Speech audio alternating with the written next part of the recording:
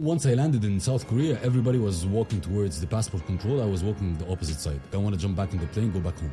Going from corporate to being an entrepreneur, it's a totally different ballgame. When you're in corporate, I was in a level that if I want things to happen, I just raise a phone call. I need a website to be up. I need this contract to be reviewed by legal team. In your own business, you're doing all this. You're in a foreign country. It's a new language again. What was their preconceived ideas that they had of you? Zero. You're nobody, and you will never be somebody. Success leaves clues. Whatever you want to do in life, somebody did it. So you need to be smart enough to learn it from somebody. If you get a lot of entrepreneurs in front of you, the successful ones and the failed ones, they both have the motivation to succeed, the hunger to succeed. But one failed and the other succeeded. So it's not about the motivation. It is...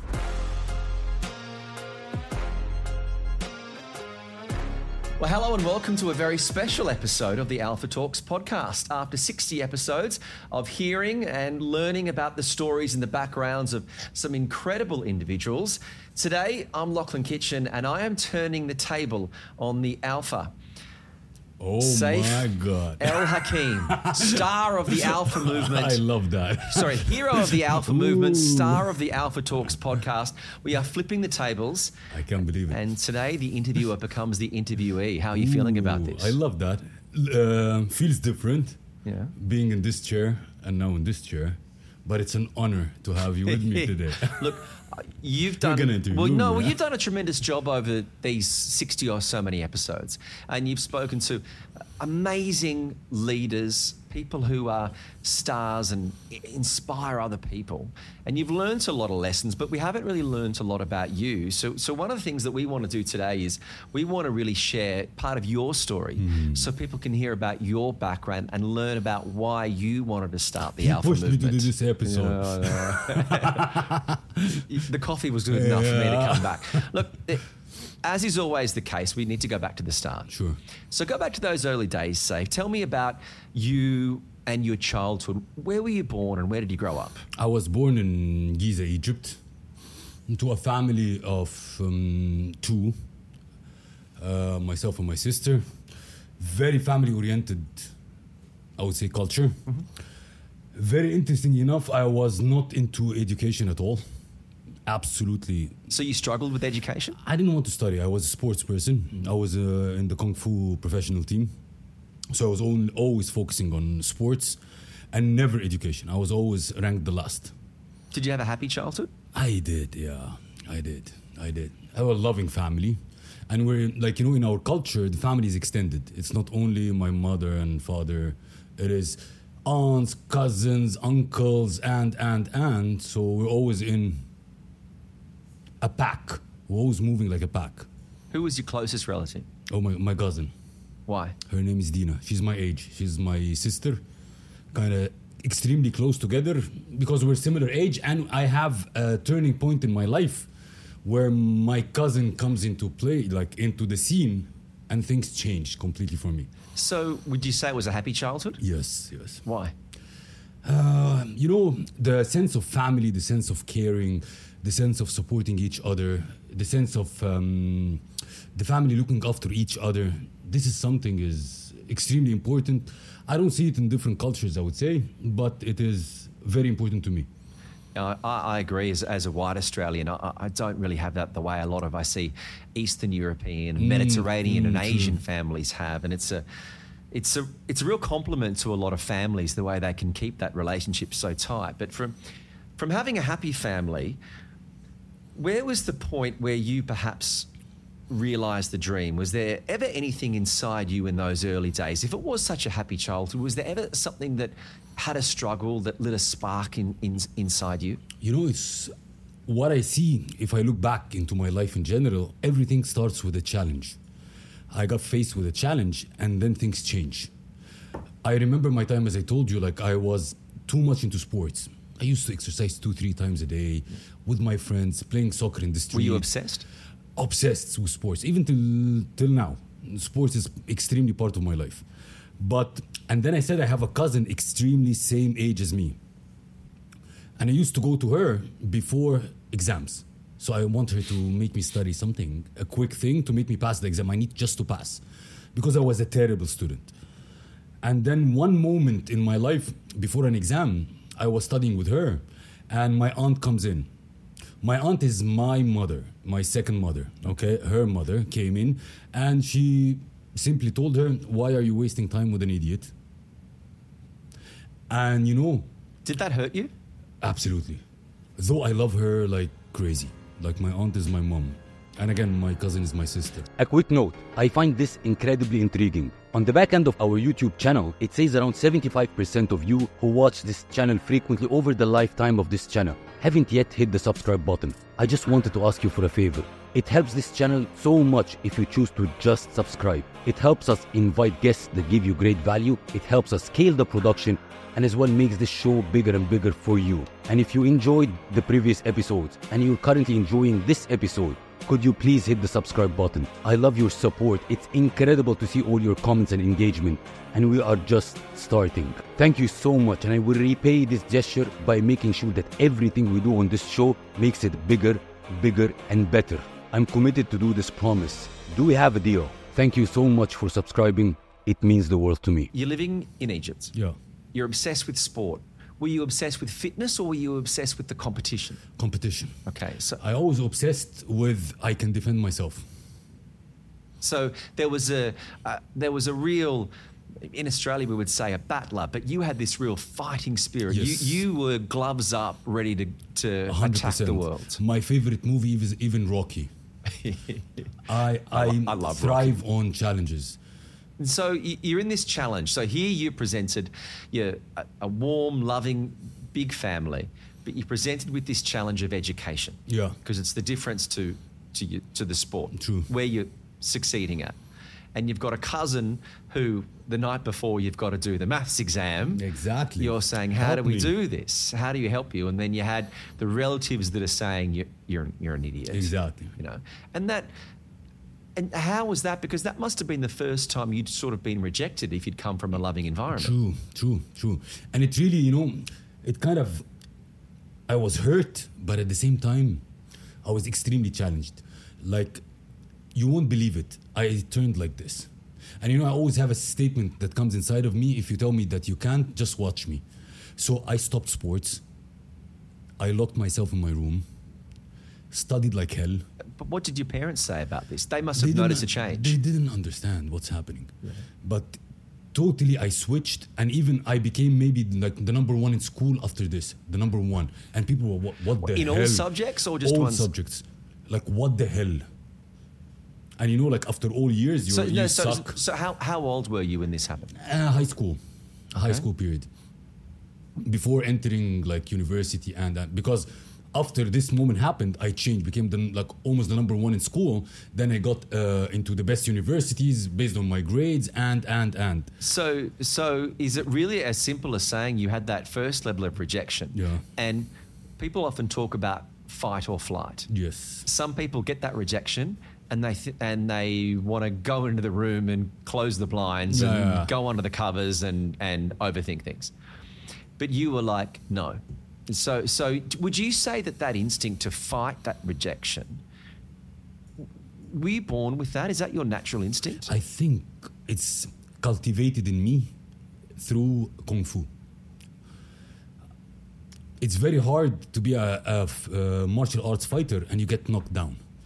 You step up, you need to fight back, and it's the same like with anything in my life. If you try to reject me, whatever, fight me, I'll fight you back. It's a natural thing in me. So that's switched totally my whole career trajectory and my journey. So you're at a point where you're great at sports, you've got Kung Fu, and you hear athletes, especially bodybuilders, talk about you've got to train to failure. You've got to push yourself and then come back the next day. So you're here as a teenager, you can't do sports, so suddenly you've gone into the room and you're having to study maths and history and have to do all the subjects. Yeah. How tough was that? And the point is what? It's also, we're sports people. Our body composition is very important to us. You can't come to a bodybuilder and tell him, or a sports person, tell him you lost weight. Or you gained fat. He's worried about his gains. Like, oh shit.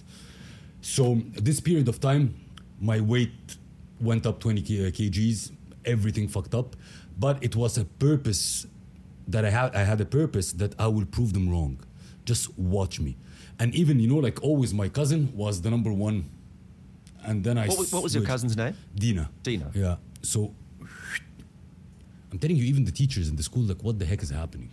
This guy didn't know the difference between an A and B. You understand? And suddenly things, I even don't know how it happened.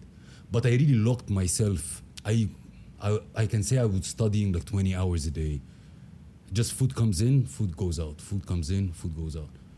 Until things switched. And that's a challenging moment. Did you have a different relationship with your friends at school? Because suddenly you were probably not hanging out with your sports stars 100%. again. And suddenly you're now dealing with other students that perhaps you didn't have a lot in common with. And not only this, it was like almost the last kind of 2 years in high school. And then I completely changed the circle. You understand? It's not like only like the circle that you're in, but I completely changed the circle. But the good thing, we didn't have this kind of like jealousy part. So when I became like a kind of superstar in studying, I started to teach them. Okay. And I became very strong in math. That's why I entered like engineering university. I became very strong in math. So I started teaching my friends, helping them. You weren't worried in those final 2 years at school that you weren't getting the female attention No. But really it was something, and even I can't, like if I reflect back, I can't believe what happened. I don't even understand. How can you that fast? That's an inspiring story. So you're suddenly showcasing your abilities academically. You're in those final years of high school. What had your dream been up until that point when you left school? Being a pilot. And where did that come from? I had a cousin who worked in an airline, and I loved his kind of job. Traveling everywhere. The glamour. Then seeing different cultures. We didn't have this internet. You're the captain. Exactly. Going everywhere, somewhere. So even till now, my dream is, I have a licensed pilot, but I have my dream or my goal to have my own jet. And I drive it myself. I like fly it myself. Well, nothing's going to be impossible for you. But had you traveled much at that point? No. At that time, it was very limited, where it was basically like a couple of international trips, internally a lot, locally a lot, but abroad, limited. First job. Did you have your first job at school or once you'd left school? Once I left. What was it? I used to work in a telecom operator called Orange. I was an engineer, then started to work in a telecom operator. It's in a department like for quality assurance, VIP quality things. It was a very interesting job, but I found in myself also, I discovered something very interesting. When you give me a job, I try to finish it as fast as possible. So I started like the job that takes a week for an engineer to do it, I start coding it to make it in 5 minutes. So at that time I was like, oh, that's the guy. So you're certainly wired that way, because some people who may be if they're a cook, they don't have that opportunity because they've got to come in each night and cook the way the orders come in. But you obviously clearly, like the engineers that I've worked with, they love problems so they can solve them. Exactly. Thrive on problems. So you're there as the engineer, someone has a problem, and you thrive on, I'm going to finish it. Exactly. Suddenly it goes back to the competition in the sport. True. Here is the competition. 100%. I'm going to finish this I love as how quickly you put as it, possible. actually. Correct. Yeah. It is like this. So we're sort of seeing a trend here of you're loving the challenge, but sometimes it's the problem that's got to be solved. Yeah. So you're working for Orange and you're in engineering, but clearly in the back of the mind there's the pilot. Is that still hanging around, that dream? I was extremely comfortable. And comfortable's not a good thing. Exactly, man. That's the thing, man. That's why my life is very strange. I was extremely comfortable. I was with my family, my friend, my relationships, and I was like, fine, everything is fine. And at that time also, I was a superstar where I work. So that doesn't surprise me. Yeah, like really, and things changed as well. So, and also still, yes, wanted to be a pilot. Okay, so that's. But you're sort of more thinking that's in 20 years, or are you letting go of that a little bit? The interesting part, going a little bit, but I was, in the Middle East culture is, okay, I need to get a job, then I need to collect money, Then I need to get married. Well, That was a career, like the path I have to pass. because my question was going to be, you obviously had a great relationship with your parents. Yeah. There must have been some pressure to get married, settle Yeah, down. true. It's even parents and culture. You understand? Like, you graduated, you have a very good job, you're making good income. So what is next? A big wedding. You understand? Like, it was like this. So it was like this way, and things also changed. So how many years were you working for A Orange? year, Just the 1 year. and things changed. I never planned this kind of change, but it changed by a challenge as well. Because you had a big break, and that was working for Samsung. Yeah. Now, Samsung today is one of the most extraordinary companies on the planet. But going back a few years, it wasn't at that level of Apple. It wasn't as big as it really was. Where did that break come from to join Samsung? I was working in Orange, and then a friend of a family friend, let's say like there is an opportunity happening, like Samsung International or headquarters is going around the globe recruiting what is called global leaders. And this is type of a program that they go around the globe, different countries, pick top talents, they throw them in headquarters, give them the MBA, scholarship, They teach them, they make them work in the headquarters and throw them back into their countries to lead the subsidiaries. And I said, no, I can't. I'm happy here. Everything is fine. I'm good. Like, I'm perfect. Just try. So I went to try. So it was a panel interview with a lot of people from Middle East and Africa. Like 10, 15 people in the interview, different countries. And I went over there and I was sitting in the interview, waiting for my interview. Then I was late for my job. Like, I'm working. So like, guys, I need I've to got go back. problems to solve. Exactly. And I need to go back. So the lady over there said like, where are you from? So I said, I'm from Egypt. I said, anyways, you can go. Because Egyptians are lazy, so anyways, you're not going to win. Okay, now I can see where this is going to go. Exactly. You were like, I've been here before. Exactly. And the problem is, I start to look around me, like maybe I imagine something, like, and I said, and people are looking at me like, are you an idiot or what? Yeah. You understand? So it was an extreme humiliation that I suddenly said, okay, hold on, I have to react. So let's do a deal. You said I'm going to lose, so it's your take. My take, if I win, you resign. That's a very brazen thing to say. I had to... the alpha thing. Yeah. So I had to put it front. And anyways, I took really the challenge. And the thing is, and don't ask me how and why, but when you start to challenge me, the creative mind works. I'm an engineer. And the main thing with the interview was all about marketing, how to make Samsung mobile phones a hit.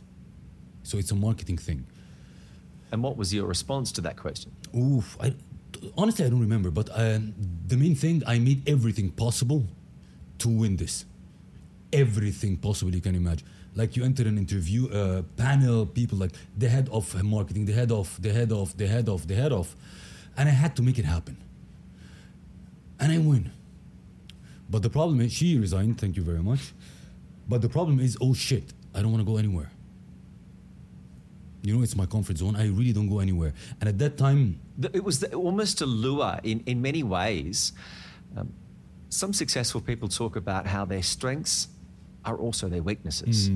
So you've clearly got this strength of, if someone tells me I can't do it and there's a challenge here and there's a problem to overcome, Watch me. I've got my line, I've got my view in, and I've got to get this job. She doesn't think I'm good enough. True. So you've gone straight for it.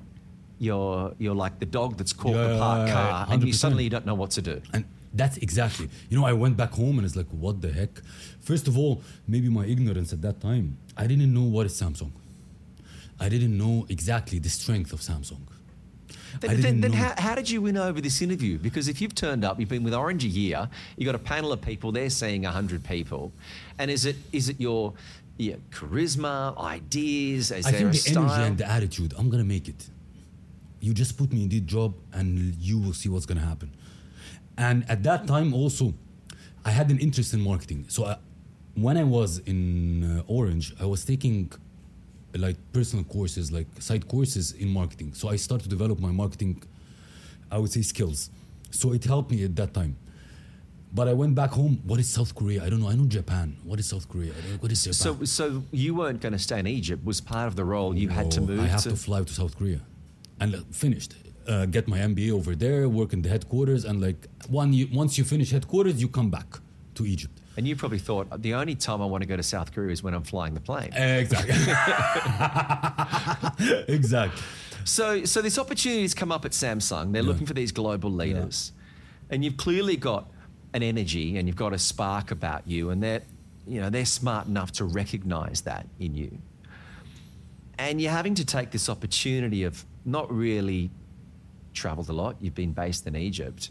South Korea must have seemed like another planet to you at that 100%. stage. How old were you when you first got to South Korea? 21, something like that. Early 20s. And was your English accent a problem? Disaster. I was one of the worst students you can meet. So though my family were like highly educated, they speak English fluently, I was the absolutely Arabic and 2 words in English. So they put you through an education program as well? No, when you're faced with the situation, you develop, and that was the thing. I went there. Yeah, I can speak English, but not fluently. I can't carry a super duper conversation. But once you're faced with the situation, you're done. So growing up, you were speaking Egyptian Arabic? Egyptian Arabic, and my school was in English. So even I was in like IGCSE, like the high school, the Cambridge High School. But my English level, because I was not studying, it's like nothing. It's often sometimes hard, the more formal the English is, unless you're going to Oxford, sometimes that can play against you where countries have learnt their English dialect. True. So you're in South Korea and... No South Korean, no Korean. No Korean, obviously. A little bit of English. But did you ever reflect, and most people have a time where they have that imposter syndrome where they think, what are we doing? I'm just a kid that likes martial arts from Egypt. Or were you always certain that things are on the right path, I'm following my destiny? Once I landed in South Korea, everybody was walking towards the passport control. I was walking the opposite side. Like, I want to jump back in the plane, go back home. And also, things changed. I start to see the culture. I start to see how the culture is different. I was never thinking about educating myself to the next level. Mm-hmm. I start seeing people in the streets and in the metro reading books. They're not doing anything. At that time, I always like playing Snake on the Nokia phone. You understand? So I start... Not a Samsung. No, absolutely. And I'll tell you something. I was astonished by Samsung at that time. I felt that I wanted to be part of this company. This company is really great. The headquarters of Samsung is equal to kind of Dubai size. It's not a building, it's a city. It's called Samsung City. So I was, oh my God, what is this? I want to be part of this. Because media companies, it's such a changing and evolving nature. You only have to look at the story of Nokia. True. They were the dominant player. True. Look at the story of Sony. They were the dominant player in MP3 and audio. True. And they didn't want to sell MP3s. They wanted to sell CDs. So Apple took over. So were you aware that, Samsung's got a real vision here, and I want to be a part of this? What specifically was your first job? Was it in marketing with Samsung? Yes. Even was product development. It was product development, seeing what Apple is doing, trying to forecast what Samsung should do in order to be the first in the market, and then move to the marketing team. Samsung's big, everything from washing machines to TVs to phones. Were you focusing on one product? Mobile division. And what were the lessons you learned in those first 12 months? Look, first of all, the first year, I would say, it was focused on studying. It was an MBA program. The next couple of years with Samsung, working in the headquarters, learned a lot. Learned the structure, working hard, being disciplined, trying to innovate. But the biggest lesson that I learned at the time when I was leaving the headquarters, that was a lesson and a hit, another hit. So why were you leaving the headquarters? It was part of the program. You need to be trained in headquarters and then go back to Egypt, lead the Egyptian business. But at that time, I didn't want to go. I saw the international exposure. I saw how I'm developing. And I said, no, I'm not going anywhere. So you were smart enough to recognize personal growth Exactly. and professional opportunity. True. And going back home was, no, that's Still not now. that's backwater. Yeah. Not yet. Still not yet. Still not now. And you know, the lesson was what? At that time as well, I was very well known in headquarters that I'm kind of the guy that gets things done. So I thought that I would never go back to Egypt by nature. And the day came and said, like, HR called me and said, Seif, come to HR. So I went to HR. The guy said, like, okay, it's time to go back to Egypt. And I said, oh, no, I'm not going anywhere. And I was like a kid. And my ego was very high. So I said, what strikes me is I think most people, seniors above you, would probably be smart enough to work out that if they had to go and tell you to do something, if you didn't want to do it, they knew they were going to come up against a brick wall. Yeah, true. And it was like this. The guy told me, you're going to Egypt. I said, no, I'm not going. All your bosses, the bosses of your bosses, the bosses of your bosses say Seif stays in the headquarters. So I'm not going anywhere. At this time, had anyone ever referred to you as an alpha? Were you aware of the term alpha? No, I was always referred to as a tiger. Like my nickname was a tiger. Like Tiger came, Tiger going. And so you didn't go to Egypt. Where did you go? Was this when you went to Russia? Yes, but the lesson here was different. The lesson here, the guy, HR, came and whispered in my ears exactly like this. Seif, put your ego down a little bit. I will replace you with an empty chair in 2 seconds. I said, oh shit. I can be replaced. And you know, this completely changed my mindset that I will never sit on a table that somebody will tell me I will replace you. In terms of personal development, in terms of business partnership, in terms of relationship, in terms, I need to develop myself to the level that I'm not replaceable. And I think we've all had those times when we go into an industry where we're passionate, where we are just driven. True. And it comes with young men there, and it's a good thing that they're aggressive, and I think it also probably is that first lesson in maturity for you. Exactly. That not to slow down or not to take any of the energy out of your goals, but sometimes you do get further being nice to people than you do just being a bull at a gate. But you know, I always, like, when you ask me anything or you want to do with me something, I tell you what is the objective. I start with the end game, and then I put my plan backwards. So my objective at that time, I'm not going to Egypt. Whatever happens, I'm not going to Egypt. So did you have options, or was the company going to tell I you where to created go? options. Okay. I know how to navigate corporate politics. So no options, but I created an option. First option, I was supposed to come to Dubai. And on the day of flying to Dubai, the position of Samsung in Dubai closed.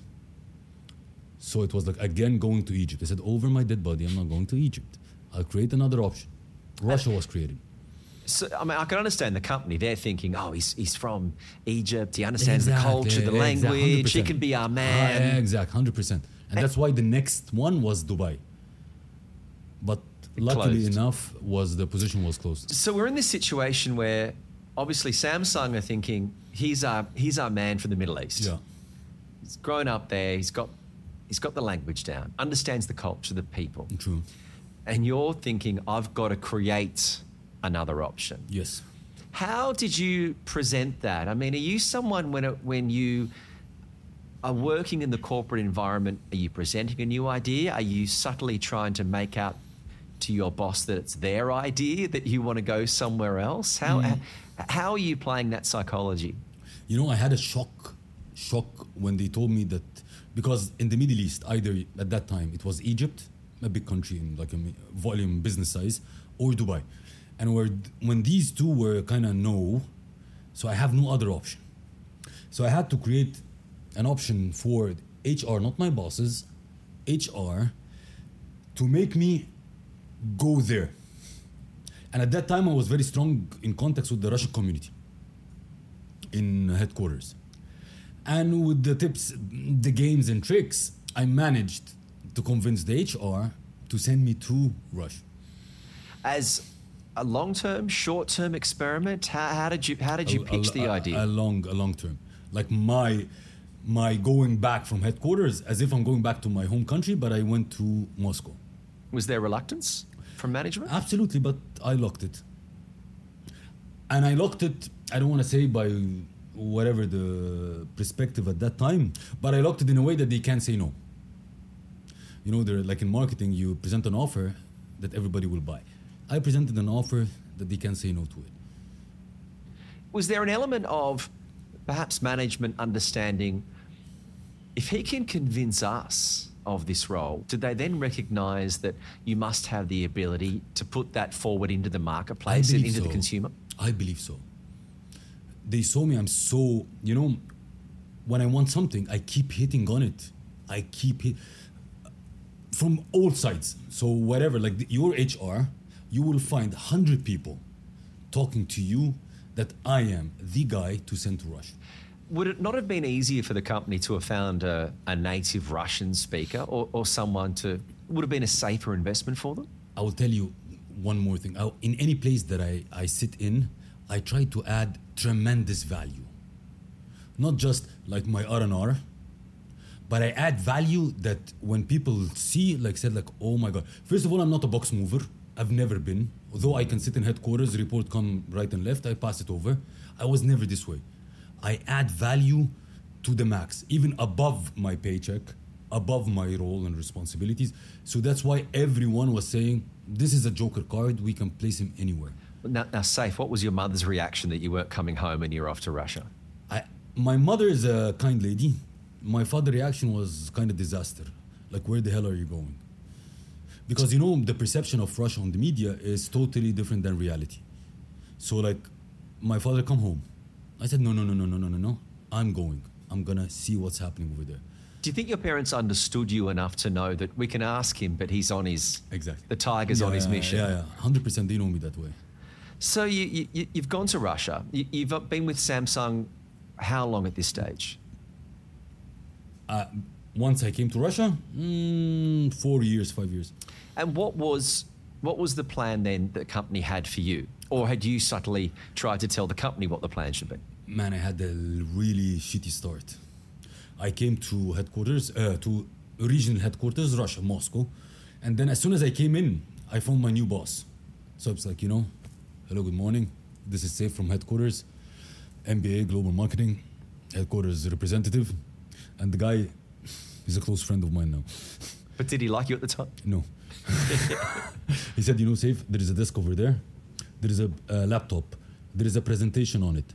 So there is bar chart on the presentation. Change the color from yellow to green. I don't like yellow. I was like, what the fuck? What?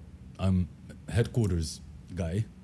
I'm an MBA holder. Change presentation color. It destroyed me. And I said, oh shit, now I understand where I'm going. Was he testing you? No. It's kind of like you're going to be a redundant guy, so like go sit somewhere. Simply.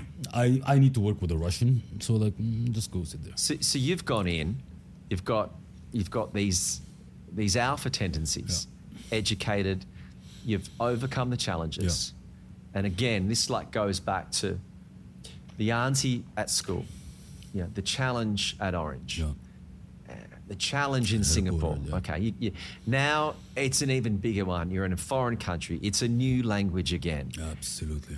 What was their initial perception of you, or what was their preconceived ideas that they had of you? Zero. You're nobody, and you will never be somebody. So, are you someone that will sit back and you'll take a long-term plan? Will you strategize? Will you work out a plan to try and overcome? Of course. I need to sit with myself, see what are my next actions. So, I mean, you've got a situation here. So you're in Russia. You've obviously got objectives within your job that you've got to achieve. But then personally, you're also driven because you've got to win the internal battle. True. Of trying to overcome the culture and get team people in the team to be on your side and to get them motivated, because they say that if you're leading and no one's following, you're just going for a walk. And right? you know the best thing is what? Like I came in with this and then positioned the lowest in the organization. In corporate, like product manager. But is that maybe an advantage, because suddenly you're got no pressure on yourself, the company have no pressure on you, and you're left alone. And it's the pressure of one guy. yourself? Yeah, it's a pressure of one guy, the head of this division at that time. Corporate objective. When you landed in Russia, what were your corporate objectives? What were you there to achieve from the company's point of view? No, for me to manage and be the eye of the headquarters in the regional head office. Reporting back to headquarters. Okay. That was the initial thing. And coming from headquarters, you know, like, you're going to be our guy over there. But once you hit the ground, you're nobody over there. And how was Samsung placed in the market? Because in Korea, Second. it was second to...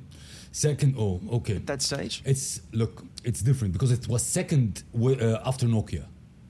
At that time, Nokia was, we were here, Nokia, like, different levels, floors, until we kicked Nokia out.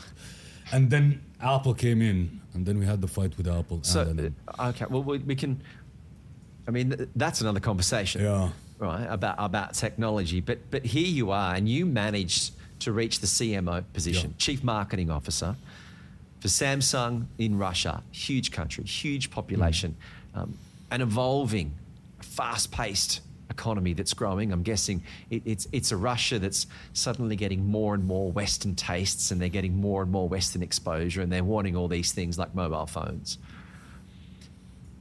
What inside you, did you ever reach a point and sat down and went, right, my goal is I've got to get to the top. I want to be the CMO. How did you get there? You know, for me, it wasn't even to be a CMO.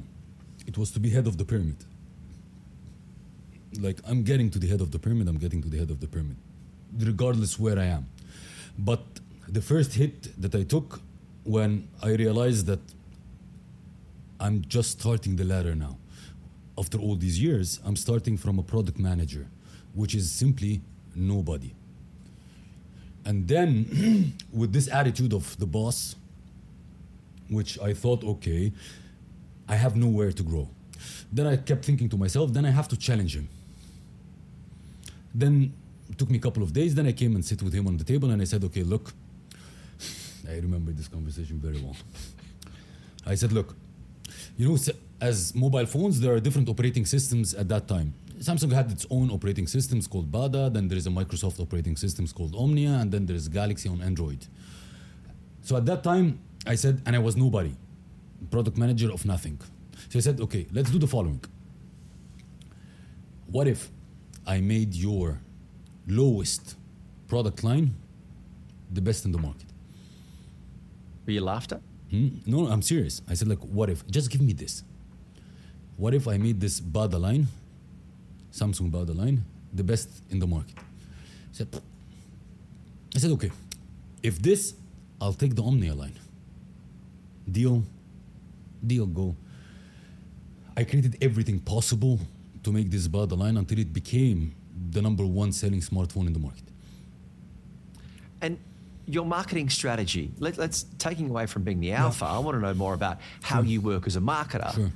So when do you look at a product, you're obviously pitching the product, its price, where it's in its life cycle, where it's evolving. Sure. As a marketer, where do you see your strengths are? Being innovative, being standing out, thinking out of the box. I don't like to do things standard. What was the best campaign you ran in Russia? The best campaign, which is even now there are actually a lot. The first series on YouTube, shot by a mobile phone.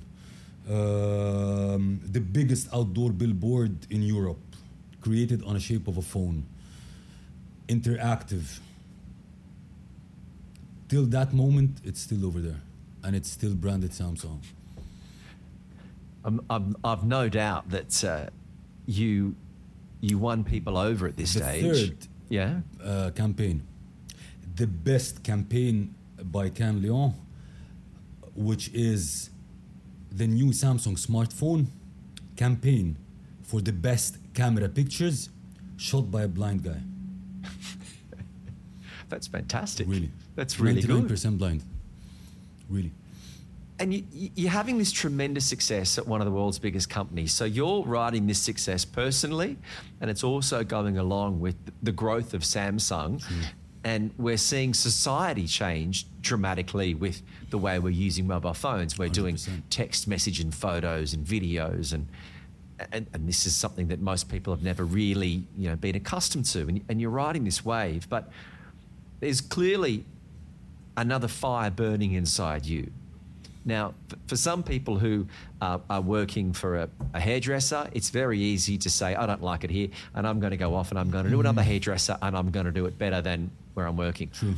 You can't really do that with a big tech company.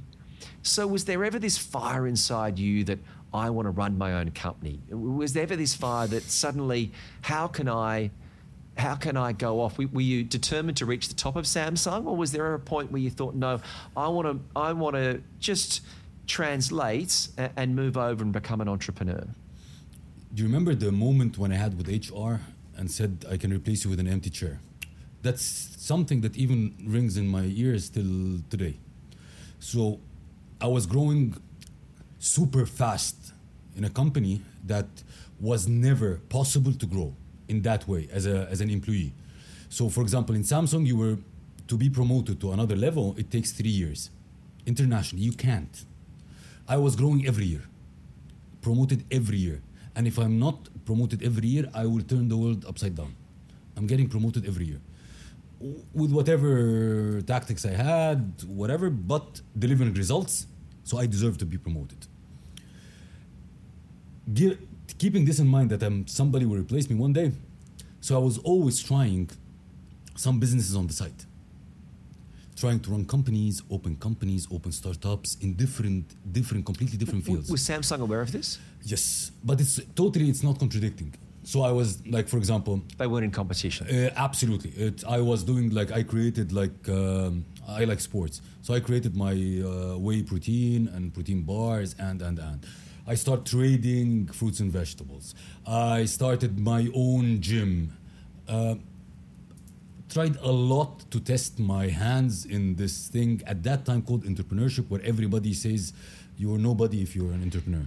What strikes me about you, Seif, is that it's not like you're driven by money with these things. You're driven by the art of the deal, the success, the achievement, doing a deal so this person's better off, this person's better off, and I've been able to link them together. True. And this is a lot of success you've had. When you have those moments of self-doubt, or maybe you've had a moment where you've got a rejection or things haven't gone your way, how do you speak to yourself? Or who do you reach out to for support in those moments? Usually my father. And I had a mentor at that time. He was the CMO of Samsung at that time. He's a Turkish guy. He's really a great person who taught me the value of mentorship. So that guy. But at the end of the day, I was always determined that I can solve any problem that I face. If you challenge me, if you put me in a corner, I'm gonna solve it. And it was always like this. You cannot be promoted. No. Tell me why I can't be promoted. So I can't be promoted. What if I make you this line or this phone the best in the market? Will you promote? Okay, we meet next year. Here results. Where's my promotion? But that's very easy. But you've got to have a team and resources to support you. Of course, I had the best team. I had a team which is known internationally in Samsung. It's called Seif, the kick-ass team. And when you go to the section in Samsung, I put a banner. It's called the kick-ass team. And it's not me who did it. The team, my team gave it to me. So it was always like this. The kick-ass team. Getting things done. And when you're walking in the company and everybody runs around you, like, can I be in your team? Can I be in your team? Can I be in your team?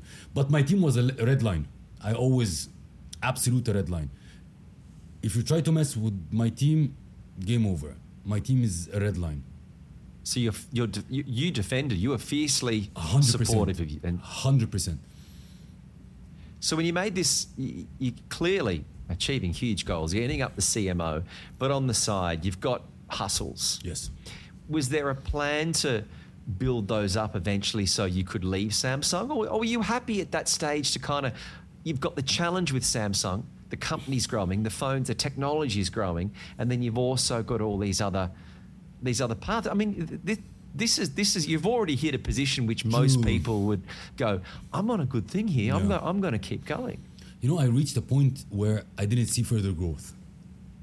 And when I see further growth, it reminds me of the time in Egypt. You understand? Like when you're in your comfort zone, you're 100% not growing. So I reached a level that there is no growth afterwards. I got interviewed by Apple, I got interviewed by other companies, but it's a lateral movement. So I was very happy, and in my character, I'm a hustler. Like I like to try new things. Even if it doesn't work, I put it in the drawer. The time will come, I will use it. A project or. Thank God that I had this sense in me. Because I reached a level that, sorry, Seif, you cannot grow more. Like, what do you mean? Like, there is nothing. The other thing, you need to be the president of the company, and the president is only given to Koreans. Like, there is nothing else. You seem to have a very strong level of acceptance, which is good. Yeah. In that, okay, if that's how it is, I'm going to go this way, and I'll carve my. Exactly. I'll create my own path. In Russian, we say "До свидания." There's Vidani. До свидания. Bye bye. So you're making the switch. How hard was it? I think I already know the answer to this one, Seif. But did you have when you left Samsung to become an entrepreneur, did you just suddenly cut the cord one day, or did you already have a job ready and waiting for you? 24 hours. Not one day, really literally 24 hours. Was it an easy decision? Sometimes easy or not easy doesn't matter. You just need to take it. I thought it was going to be easier than what I faced because it was extremely hell. When you're leaving Samsung, what were your goals? Was it a financial goal? Was it a personal goal? Had you set yourself a 12, 24-month timeline to be successful? I was financially good. Absolutely financially good. So my thing was I want to create something. I want to be the next Samsung. I want to build something that is really striving, and an empire. That was my goal. But I joined my family business. So you've gone back to Egypt? I went back to Egypt, then to Turkey, then it's... What was the family business? It's like in hotels, restaurants, and it was a super rough ride. A super rough ride. I thought it's going to be easier, but absolutely totally different ballgame. I know a lot of CEOs of family businesses, and they say the hardest thing is managing the family members. Managing the family members and going from corporate to being an entrepreneur, it's a totally different ballgame. Meaning, just for people to really understand, when you're in corporate, I was in a level that if I want things to happen, I just raise a phone call or shout at somebody to do it. You understand? Like, yeah. I need a website to be up. I need this contract to be reviewed by legal team. I need this payment to be done by the accounting. Man, in own business, you're doing all this with your own hands. Some VC venture capital guys have told me it's sometimes easier to run a big business than it is to run a small business when you've got to do everything yourself. And the shock is what? When you're coming from a corporate, like from a tech giant like this, you think that you are the best. You understand? Like, you've been CMO, you've been over all the news, you've been with the best people, the celebs, the. And then suddenly you understand that you're nobody. But did you find comfort in a new goal? I'll tell you one thing. After 6 months of this hell, because I couldn't deliver results. You understand? I couldn't deliver results. I couldn't do a shit. After 6 months, I remember this, which is a story I repeat. I woke up one day at night and I went to the bathroom. And I look at the mirror and I see myself. I said, like, who the shit is that person? No confidence. Super down, doubting himself. And the best thing is what? As if I heard that shadow in the mirror whispering to me, Seif, go back to corporate, that's your game. Like, why you're here? Go back to corporate, live your life. And I remember that time I took a vase next to me and I crashed this mirror. And I said, I don't want to see this shit anymore. Slightly aggressive? Yes, because I remembered I'm always reverting to my family, to the people that I love, the people that rely on me. And I was always like, I will never put my family down. Was there still pressure at this time to move back to Egypt, settle down? It's not about this. It's about... No, at that time I was in Turkey, actually. but I can't be labeled. You know, there is a difference between failure and a defeat. I can't be labeled as I was defeated. I can fail, which is the path that I passed through. I failed in the first 6 months, but I will never take it as I was defeated. Because you're still learning through those failures. Exactly. So I took my personal development to a totally new level. I really hired coaches, the best coaches in the world in entrepreneurship, and I doubled the business, like even not double the business, 5 times the business, opened 6 locations, like skyrocketed. When you're dealing with some of the best coaches, well, I want to focus on this point. So you've still being an alpha, you're this tiger, but you're smart enough to recognize that I don't have all the answers. I need to leverage off other people's lessons and leverage off other people's success, or sometimes at the end of the day have someone to have a chat to. 100%. So you found these coaches and you're working with them. What was their main advice to you? Were they trying to steer you in a certain direction, or were they more just trying to offer a level of support when you couldn't give it to yourself? I'll put it in a lesson that I learned very hard in entrepreneurship, okay? And it will answer this question. Success leaves clues. Tony Robbins. So whatever you want to do in life, somebody did it. So you need to be smart enough to learn it from somebody. Which takes me to another thing, which is, I would say, there is nothing called motivation to succeed. Which means what? If you get a lot of entrepreneurs in front of you, the successful ones and the failed ones, they both have the motivation to succeed, the hunger to succeed. But one failed and the other succeeded. So it's not about the motivation, like I can succeed. It is designed to succeed. So everything that you do, it has a design to succeed. Means what? You can't, I put this analogy. You can't come to a plane and the pilot sits inside of the plane and yalla fly, right? It's not the motivation, the yalla fly. Yeah. The plane is designed, all the elements of it to fly. Exactly as business. Business, if there is a business, it has to have a design, the ecosystem of products and services and departments that is designed to succeed. And that's what I learned through mentorship and coaching. So you're with the family business, you've gone 5 times, but you've had some challenges and you've learned from those, and you work with mentorship. Where did you go to next? Dubai. Now, Dubai is not what it was today. Many people, even people that were living here at the time, would hear Dubai's got all these sort of projects. They're going to build a palm. They're going to build the world's tallest building. And if you probably asked half the people living here at the time, they thought those things weren't possible. Did you believe it was going to be possible of what Dubai is now? You know, I'll tell you, that's an interesting thing and it's good to share. I've been always living in countries that I don't know their main language. So I always had to rely on somebody to translate to me what is happening. So I was in a moment in my life at that time, and I was in Turkey. First of all, I understood that I can't stay in a comfort zone. So in Turkey, I was in my comfort zone. Everything I know inside out. So I was completely in my comfort zone. So I couldn't stay. So I had to move outside of my comfort zone in order to develop. Correct? The option that I had is I want to come to my region, which is the Middle East. Middle East. What was the country at that, or the city, is Dubai. And why Dubai? Because Dubai, one of the things, everybody's afraid of Dubai in terms of competition, that's harsh, it is. But at the same time, Dubai as a city, it powers you up. It levels you up. Yeah. You always need to be on top of your game. And I wanted that.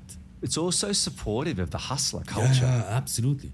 People recognize it and they see it in other people and they want to work with that person. 100%. That's why I love Dubai from that perspective. It always pushes you to par up. So you've got this great CV now. So we've done Orange. You've overcome the challenges of South Korea. Yeah. You've made it here. The path was well worn to go back to Egypt. Yeah. You've broken that down. You've gone to Russia. You've had challenges there. Yeah. you've recognised and you've gone back to the family business and going back to Egypt, but you've had considerable growth and perhaps some personal development within the family. Yeah. And now the path is lending you back to Dubai. Did you come here with a job or did you come here with an idea? I came with, I am setting up here the business. That's it. Was there a core business you wanted to focus on? Actually, I was doing my online coaching. So you're doing mentorship? Yeah. Okay, so mentorship and coaching. the mentorship, the American University at Dubai, you were working with other entrepreneurs. Yeah. And what's your main advice to someone who says they want to be an entrepreneur? I mean, do some people just say this because they think this is a cool thing to do and a great way to make money? It's not cool at all. It's one of the hardest things that you can ever enter. It is the pressure and the pressure that you will have, you will never see anywhere else. So if you're a type of person that you break fast, stay away from entrepreneurship. There's an old saying, we are nothing more but the decisions that we make. True. Are you a good decision maker? I make decisions, good or bad, I make. I need to be decisive. The worst thing that you can have on yourself is a decision unmake. And regardless what it is, I make the decisions and I can pivot afterwards. So Seif, we've discussed how you, in your teenage years, had challenges with education. Yeah. People labelled you that you couldn't do it. And you overcome those and you were successful. Mm-hmm. You've gone over to South Korea, where you've worked with Samsung, but you've also been part of their MBA program, and you've studied, and you've gone to Russia, and clearly you've had learnings of culture, of language, aside from just having to learn how to do the job. Back to the family business, which has had huge success, but you've had personal challenges, and you've reached out to mentors to help with your development. And now you're at a point where you found yourself in Dubai, and you're mentoring up and coming entrepreneurs. What's your take on, I guess, the current education system? Because we can teach reading, writing, and arithmetic, and there are a lot of lessons perhaps that, in my view at least, should be taught at the home that people say schools should teach them. But we're not really teaching how to fail. We're not really teaching about the learnings through failure and actually having a go. And being an entrepreneur is very hard because when I did my MBA, I found I learned more in the lunch break. Exactly. True. From 15 different people on all their sectors and their challenges 100%. And their industries that I knew nothing about, more so than just going through basic accounting principles. How do you see the current educational system and how it helps entrepreneurs? Okay. You know the best thing about, I want to comment on MBA, because everybody is telling me, do I need to do an MBA? Do I need to do an MBA? Do I need to? MBA is very good only for networking. Or getting you into a club and a net, Exactly. Networking. You're like the MBA, which I did, I have people across the world. So my network is extremely big. So this is the MBA, I will not get into it. But let's talk about the education, the schools. The problem with schools that it was even created to create what we call industrialized workers. Never was created to create entrepreneurs. Okay, the schooling system is extremely old for industrialized workers. Go to the factory, do 1, 2, 3, 4, 5, 6. Why? When we're in school, if you're smart enough to find the answer from somebody else, right, you're gonna be considered a cheat, right? So if I find somebody smart enough that can do my biology homework, I'm a cheat, right? But the entrepreneur, or in the entrepreneurship mentality or mindset, no, I need to find the person that can do the job according to my abilities, like affordability, and make it do it for me. School doesn't teach you this way. An entrepreneur job is to find people to do the job that I can do. School doesn't teach this. School teach you to do things your own, study everything, That's not entrepreneurship. That's why I'm saying schools create industrialized workers, not entrepreneurs. In another sense, schools try to make you know all the answers, right? Study the textbook, know all the answers, right? Entrepreneurs doesn't need to know all the answers. They need to know from where to get the answers. It's a totally different thing. It's a mindset. It's a mindset. Because what? If I know all the answers, it will slow me down as an entrepreneur. Because if I know everything, if I'm an expert in everything around me, it will slow me down. Why? Because I will stop asking myself the silly questions. I will stop objecting the assumptions. So it will slow me down. Life shown hundreds of times that life rewards people who connect the dots, doesn't reward the dots. And that's an entrepreneur. Steve Jobs says at Apple, we don't, well, he used to say, we don't hire people to tell them what to do. We hire them to tell us what to do. Exactly.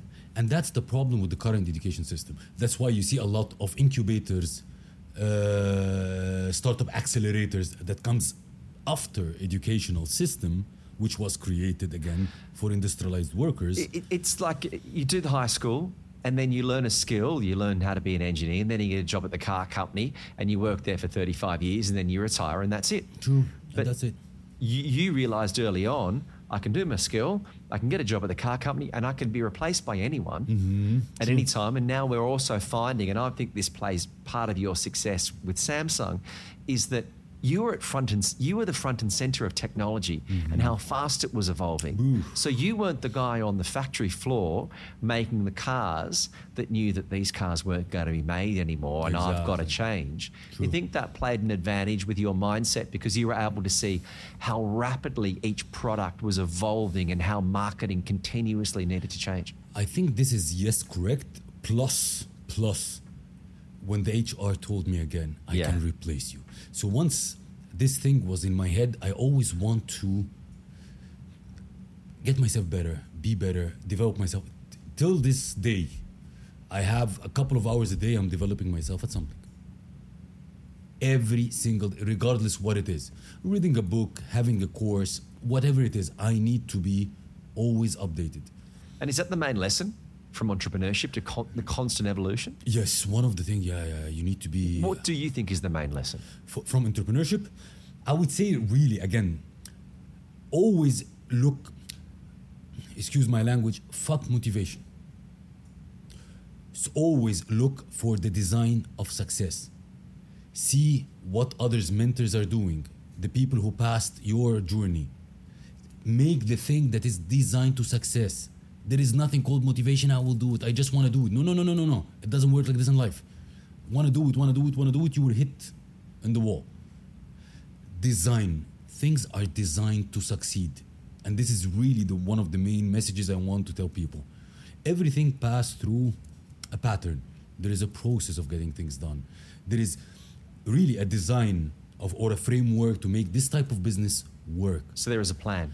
There is a plan. It's not, I want to lose weight. It's not, Exactly. Here is your diet, here is your training regime. We follow this for 8 weeks. 100%.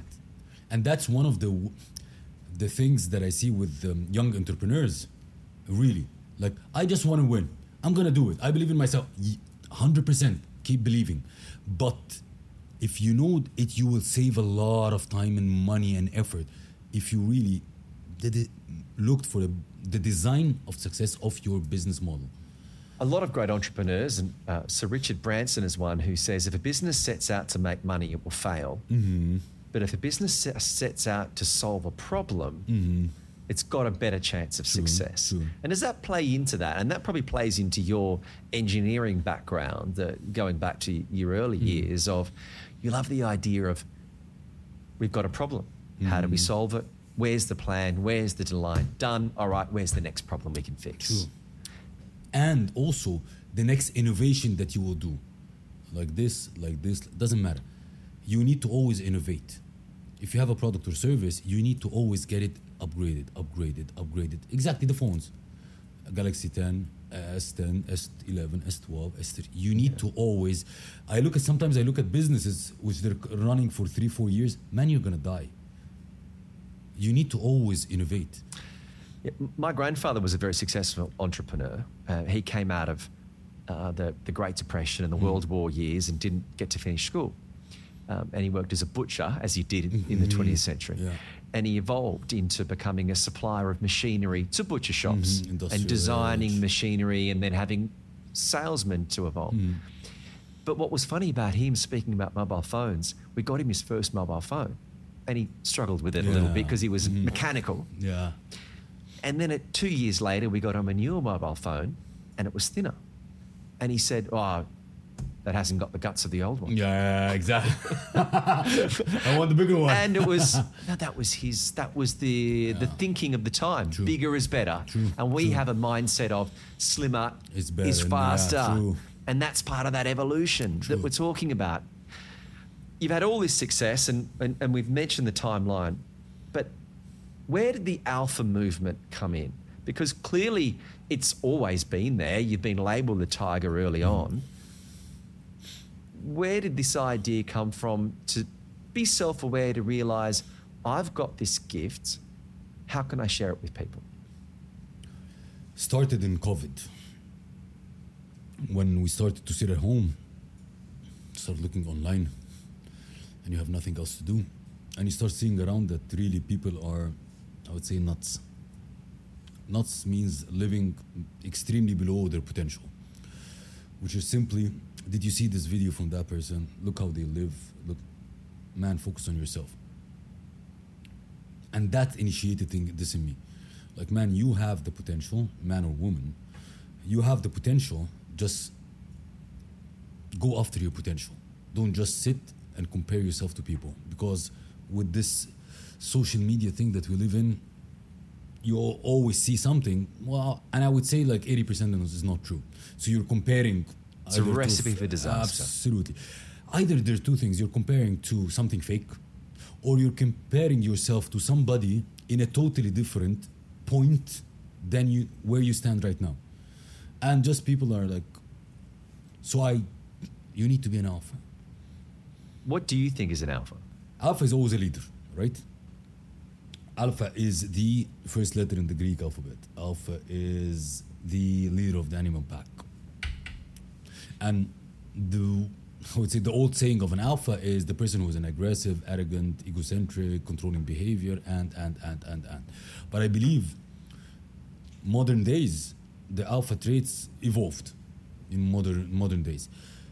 And these are the things that I embody, and I would love people to have these traits in them, which is the alpha traits of modern time, which is the person who's fiercely determined, the person who takes tough decisions, the person who's a leader, the person who's caring about taking responsibilities of beloved ones, the person who's impactful, influential, the person who's, I would say even, he's strong emotionally, spiritually, and physically. These are all I would say the modern traits of an alpha rather than the egocentric and. Are people born alphas or can they become alphas? I strongly believe, any person can be or can cultivate traits in them if they want to do it. To be decisive or take tough decisions, it's your decision. To be strong spiritually, emotionally, and physically, it's your decision. To take care of your beloved ones and the responsibility, it's your decision. You can cultivate this in you. See, the lessons I've learned from you during this is that it is all about making that decision, but also being able to recognise, if I want to be this strong at something, but maybe I need help with it, go find your help. You can go about recognising those weaknesses. True. But recognising they can still be better. No, that's not good, but I'm going to find someone to help me work on it. And that's the key attribute I'm learning from you. What do you think are the other pillars of the alpha movement? In order to make this a global movement, which is in the process, so there are pillars that, as a team, we created, which is one of them is the Alpha Talks podcast, to spread the word. The second is the Alpha book series, which is coming up. The Alpha Training Vault, which is an online training platform. The Alpha Club, which is a community of like-minded people. And the Alpha Ventures, which is the support of entrepreneurs, either by mentoring or by investing. These are the pillars of the Alpha movement. You've worked a lot with big brands, in fact, some of the biggest brands on the planet, and worked with the marketing teams. Are brands only for companies, or do people have brands as well? I love the question. Nowadays, I will not say there are brands for companies. The strength relies in the personal brand. Before Gen X, baby boomers, all these generations were strongly attached to companies and brands. Going these days, people are attached more to personal brands. So that's why I say like the personal brand these days, it's the strongest thing that you can create. So would you say a company like Tesla is a brand, or how much does Elon Musk's personal brand influence Tesla? Man, you're following me or what? I would say one good story about Tesla. Tesla is a company which was created almost 10 years back, okay? In comparison to Ford, which created in the early 90s, okay? More or less, they have the same market evaluation. Wow. Ford and Tesla. The first car, the Model T Ford. Exactly. And that is why. That's the power of Elon Musk personal brand. Whether you like the guy or not, but at the end he's honest, he's truth, authentic. There are people that like him and he's a hero for people, correct? And that's why the value of the company behind is going up. These days, people connect with personal brand rather than companies. And I always love to say that a personal brand these days, it is the only legal monopoly available on earth. You can take the company, you can take whatever you want. The government can come take the company, correct? But they can never take a personal brand. If Tesla died tomorrow and Elon Musk set up a second electric car company, people would still Exactly. gravitate towards it. Elon Musk sold the truck, even the truck wasn't there. Correct? Still the first order. Yeah, and was the coming. window broke. Exactly, and the window broke. So he sold the car even with there was no car. And when they put the mock-up, it was the window broke. You've had a remarkable career and you've won an incredible amount of awards and accolades. Are they important to you? It's like, it's like the cherry on the cake awards. But there are a couple of them that makes you, man, you did it. One of them, which really made a strong impact on me, when I was awarded by the Russian president. Which president at the time? Putin. It's even hanging over there. I was awarded for the performance that we did in the Sochi Olympics 2014. And that was something that, man, you're a foreigner. You started, I would say, a shitty start. And you were acknowledged by the effort, the results, and the value that you, let's say, delivered. And that was, for me, something that I couldn't even believe. That was, I would say, like a very strong one. The second one was being the Men of Influence 2023, with all the efforts that you're doing with your mentoring, with your coaching, with your because you're giving something back. Exactly. How important is it for entrepreneurs and leaders to give back? The more you give, the more you get. And I learned it really from my mentor again, Guvench, from Samsung. The value that he gave me is unbelievable. I still have the papers from him. The list of books that I read. You need to read this, you need to read this, I still have these. The Alpha Movement's in full swing with the podcast and the books and the courses. But, given your record from these humble beginnings in Egypt as the kid who struggled in school to suddenly being this award winner recognized on the global stage, what legacy do you want to leave?